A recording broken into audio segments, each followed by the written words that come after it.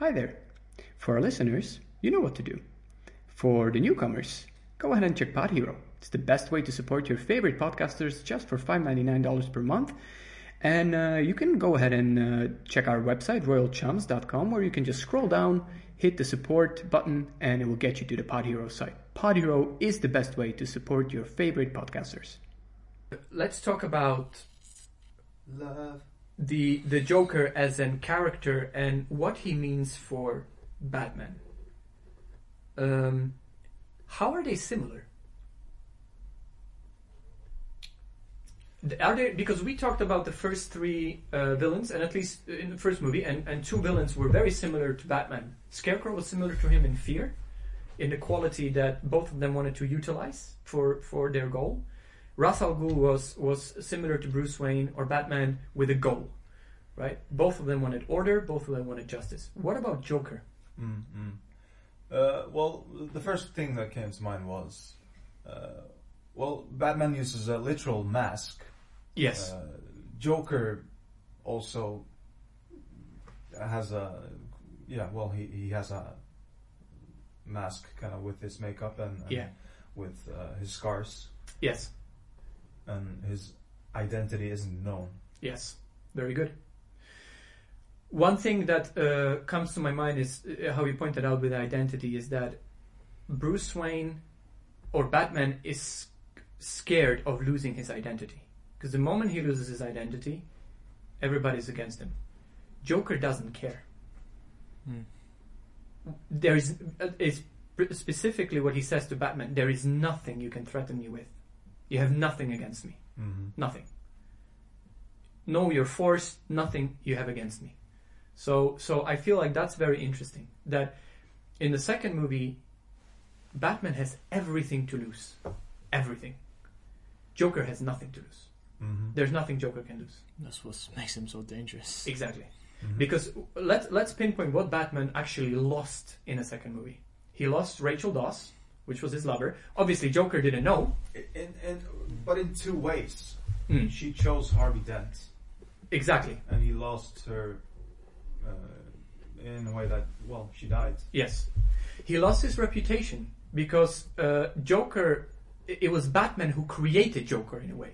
And Joker himself said, we are meant to do this together. And Joker says, you complete me. Yeah. What can I do without you? Like, you're there and I'm existing because of you, right? So he's a complete opposite of Batman. While Batman seeks order, Joker seeks chaos. It's all about chaos, all about destroying and proving the point that anyone can be a villain, giving a right pressure and right circumstances. Anyone can turn to be evil, and anyone can turn to be like him. Like Joker. Yeah, that was his purpose with... that was his purpose, exactly. And that's, well represented in what he does with the two fairies. Yes. Because he puts it into the hands of people. Yes. To actually choose. And you remember which group was in one fairy, another group was in another fairy? What was the groups of people? Do you remember, Warren? There was a social experiment that Joker did in the second movie. He put on two ships, or two ferries. One group was... Was it in the rich people were in the the rich people were in the building and the plebs were in the ferry, right? No, so actually... the prisoners. The prisoners, were in one ship. Yeah. Or ferry, and the normal citizens were another one. And each held the detonator for the other ship. Yeah. So the prisoners held the detonator for the normal citizens, and the citizens held the detonator for the prisoners.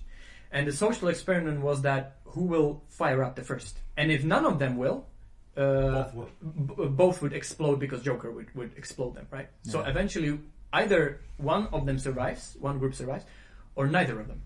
And the experiment is so brilliant and so psychological because it shows you that in a ferry where there are citizens, they're saying like they had their chances. The prisoners had their chances. They chose, villain, like crime and bad things. So like we are normal people. Let's blow them up, right?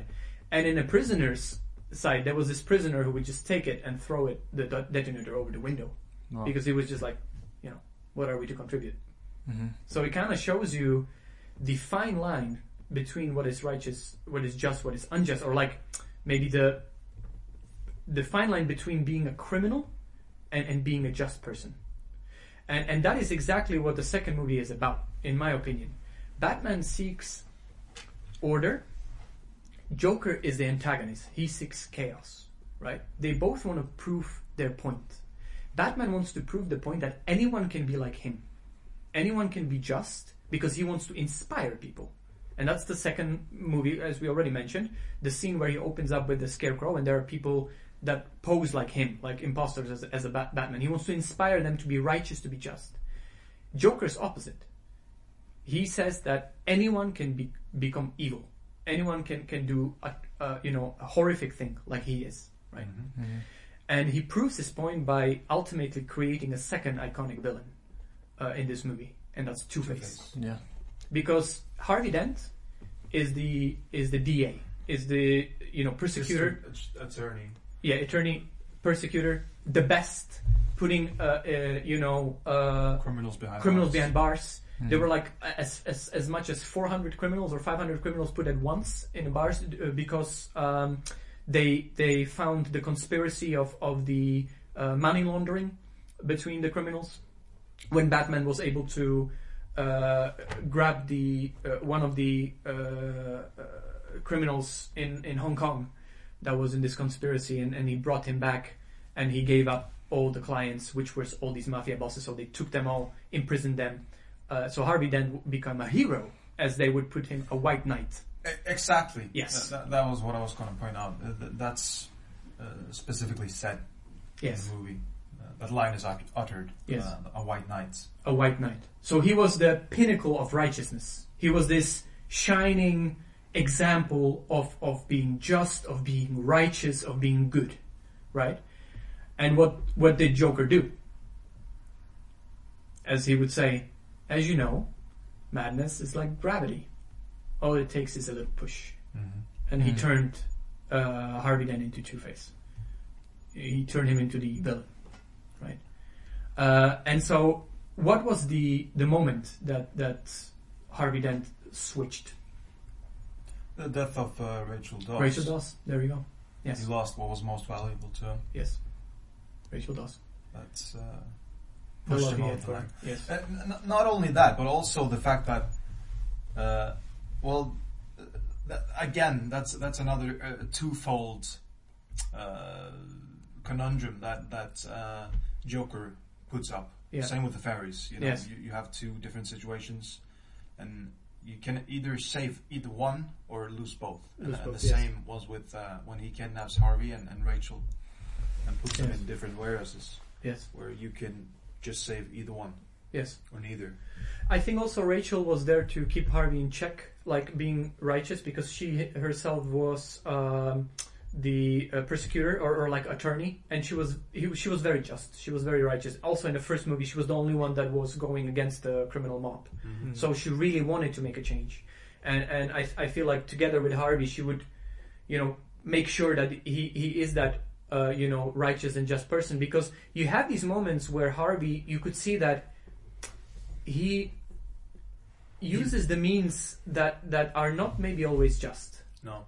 There was this specific moment when Gordon got shot, when Joker, they were saluting, and Joker would shoot Gordon, and then the chaos would ensue, and then Harvey would grab one of the shooters and drive with him to like some dark alley, and start threatening him that he will shoot him if he wouldn't tell him where the Joker is, or the information he wanted to know. So he's blurring the lines. He's there. blurring the lines, yeah. Mm-hmm. And then And Batman Batman stops appears. him. Yeah. So obviously one of the iconic items that Two-Face has is his coin. So in the movie, he has a coin that both ends are exactly the same. They're both heads, and so he he always wins. He always wins because he always says like, I make my own luck.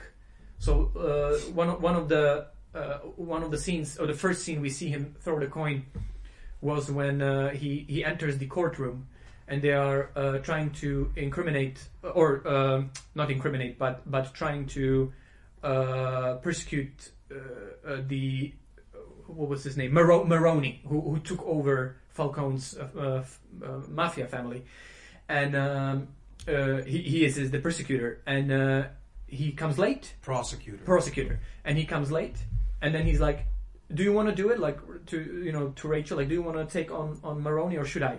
And Rachel is like, "Well, I know these like documents backwards. I can take on him, right?" And then Harvey flips the coin, and he says like, "Heads, I take him. Tails, you take him. But it's always heads, so he always wins."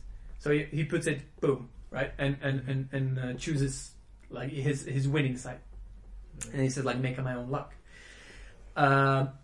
Another interesting points. One interesting scenes that shows you kind of the inside of a Harvey, how he blurs the line, as you already pinpoint, Benjo, was when he meets Gordon and wants to persuade Gordon to meet Batman, because he really wants to meet Batman, and he says that one of the good things that mob does is that they give you a second chance, which he doesn't, because when he becomes Two-Face, he doesn't give you a second chance. He gives you one chance. He flips the coin. If it's the charred or burned side, he kills you. If it's the good side, then he spares your life. He doesn't give you a second chance. Right? So either you will survive or you won't. So we sort of arrived from maybe too fast from Joker to Two-Face. What do you think, guys? Should we tackle on Two-Face, or should we stick a little bit more with Joker? I think we should stick with the Joker. Joker a little bit more, yeah. He deserves a little bit more. Absolutely. Well, are there any hints in a second movie you could say that kind of gives away Joker's backstory or his origins? This is the end of this episode. Next episode we will release next week, 31st of March. It's going to be Wednesday as always. So until then, stay safe.